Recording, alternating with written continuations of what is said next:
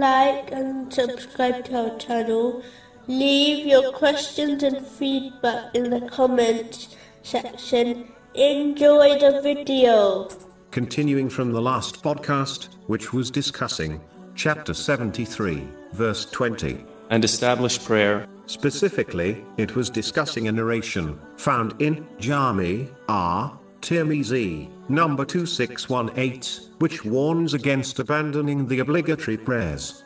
The Holy Prophet, peace and blessings be upon him, described the one who does not bow or prostrate correctly in the prayer as the worst thief, in a narration found in Muwatta Malik, book number 9, narration number 75. Unfortunately, many Muslims who have spent decades offering their obligatory and many voluntary prayers like this will find that none of them have counted, and thus they will be treated as one who did not fulfill their obligation. This is confirmed in a narration found in Sunan an-Nasa'i, number 1313. The Holy Quran indicates the importance of offering the obligatory prayers with congregation, usually at a mosque.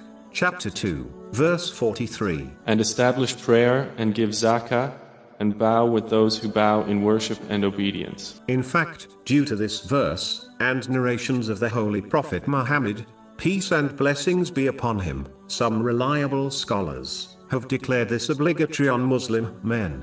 For example, one narration, found in Sunan Abu Dawood, number 550, clearly warns that the Muslims who would not offer their obligatory prayers with congregation at the mosque were considered hypocrites by the companions, may Allah be pleased with them. In fact, the Holy Prophet, peace and blessings be upon him, even threatened to burn the houses of those men who failed to perform their obligatory prayer at the mosque with congregation. This is confirmed in a narration found in Sahih Muslim, number 1482. Those Muslims who are in a position to perform this important deed should do so.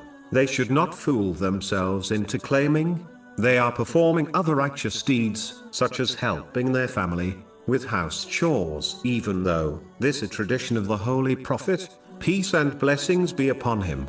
According to a narration found in Sahih Bukhari, number 676, but it is important not to rearrange the importance of his traditions according to one's desires. Whoever does this is not following his traditions, they are only following their own desires, even if they are performing a righteous deed. In fact, this same narration concludes by advising that when it was time for the prayer, the Holy Prophet, peace and blessings be upon him, would leave for the mosque.